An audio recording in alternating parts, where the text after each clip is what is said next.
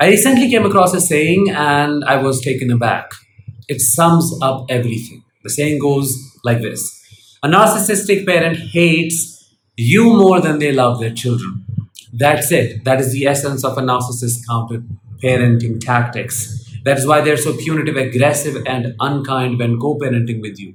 That's why they sacrifice their children in the process of taking revenge on you. That's why they're so strict. They want control over everything. They want half of the custody when they're so neglectful and careless, when they hardly want to take care of your children in any way. When you are the only sane parent, the only parent who takes care of every single need of your child or your children, and they're just there, the biological parent, a sperm donor or the egg donor, if I can put it that way. Let's talk more about this in today's episode in depth and detail. And before we do, please make sure to subscribe if you haven't already, because your subscription helps in spreading awareness about narcissistic abuse. Hi, I am Danish, a narcissistic abuse recovery professional.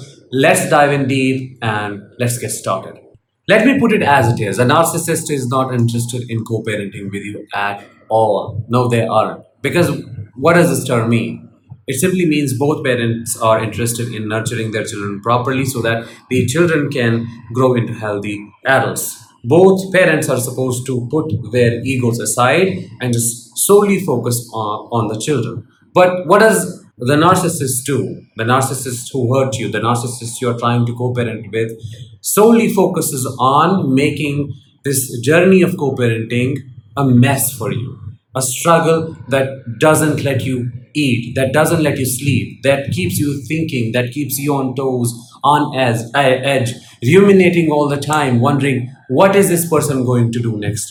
How are they going to create an issue, and what will be my approach to resolve that? This kind of extreme approach to co parenting is basically nothing but a narcissist's desperate attempt at destroying you, at bringing you down. And you might wonder why. Where does this hatred come from? It comes from the fact that they couldn't control you, they couldn't turn you into a shell of yours. They couldn't take advantage of you completely. They couldn't extract all the fuel that you had to offer and leave you like a shell.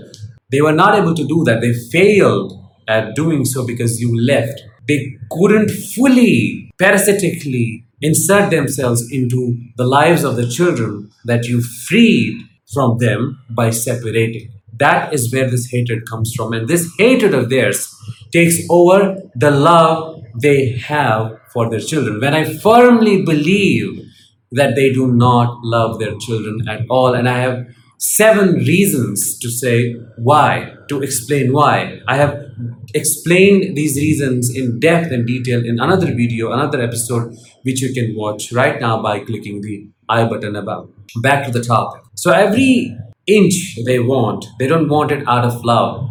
They don't want 50% custody because they are truly interested in being with their children, spending time with their children. Of course not. They want that because by doing so, they know they will distress you a lot more. They will make sure to be present in your life even when they know how undesirable they are to you. That is what they target. And the sad thing is, they sacrifice their children in the process of their revenge, of taking this revenge on you. They make their children suffer in the process of satisfying their ego. And this suffering leaves children so traumatized if nothing is done about it. What am I talking about here? What suffering? Let me give you a couple of examples and let me know in the comments if you resonate with these examples or not. One, not feeding them properly, not feeding them on time, starving them intentionally, keeping them hungry, knowing that these children are going through crucial developmental stages and they need proper nurturing, they need food, they need proper guidance, they need presence, they need a structure, they need to develop this biological clock through this structure. They just neglect all of that and just keep them hungry. There's so much uncertainty, and I can't tell you how many parents have cried in front of me, worried that their children are going to struggle because of the narcissist negligence. They are not being fed properly and we're not getting proper help from the court system. Because nobody cares about this or seems to care about this. The child is getting harmed and they're just left like that.